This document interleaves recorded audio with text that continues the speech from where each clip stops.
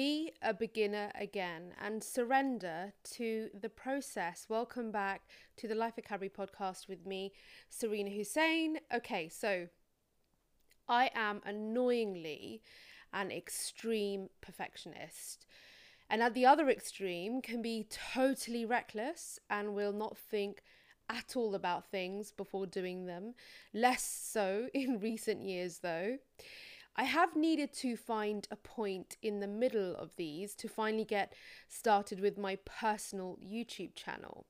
So here goes. Whilst I've been on YouTube for the podcast for a number of years, it was always content that was commentary, mainly voice, or conversations and interviews with other creatives. Something I hope to resume soon once I've established my content streams a little more.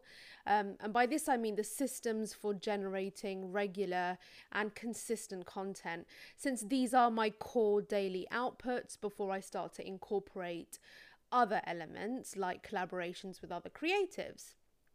Starting my own YouTube channel, which I've done with an episode about a productivity planner I rely on for my whole entire life, has felt way more daunting. This personal YouTube channel, not this one, not the podcast, the personal one I've started has felt so much more daunting. I've been trying my damnedest to get the niche and subject and setup all just right, like I'm already an established YouTuber channel.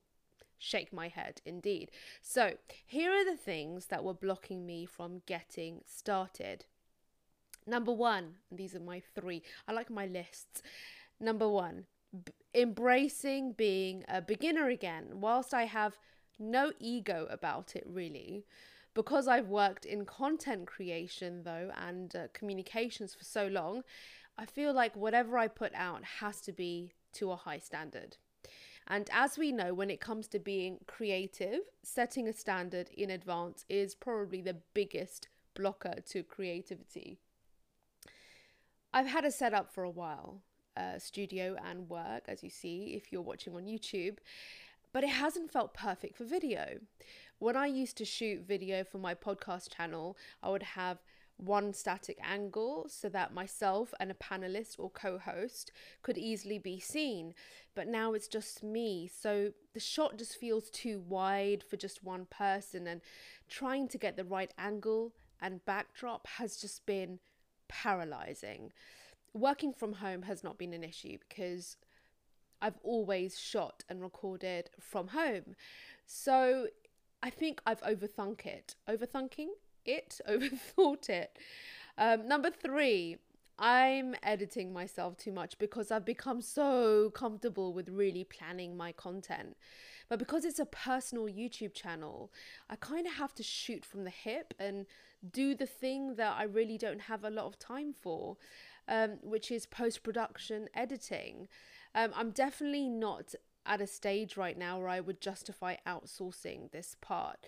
I'll wait until I've published 50 or so videos on my personal YouTube channel and got like my first 1,000 subs. On that note, please sub if you haven't. So shooting from the hip means being unscripted, making more mistakes, and having to edit more. So that was the final thing. So the lesson in all of this is that there'll always be so many reasons to not start the thing you want to start. And these reasons can make sense. They don't have to be irrational. But we have to remember to surrender to the process more. You know, be a beginner. Be rough. Send out stuff you're not 100% happy with. Keep the momentum going. Momentum really is so crucial. In fact, momentum is what makes things happen. We can always tweak and improve and upgrade as we go along, but that implies movement. So be a beginner again and do surrender to the process. Let yourself be humbled by what's about to come out of you. So thank you for tuning in. If you haven't subbed already, please do. I'm Sarina Hussein, and this is the Life Academy podcast.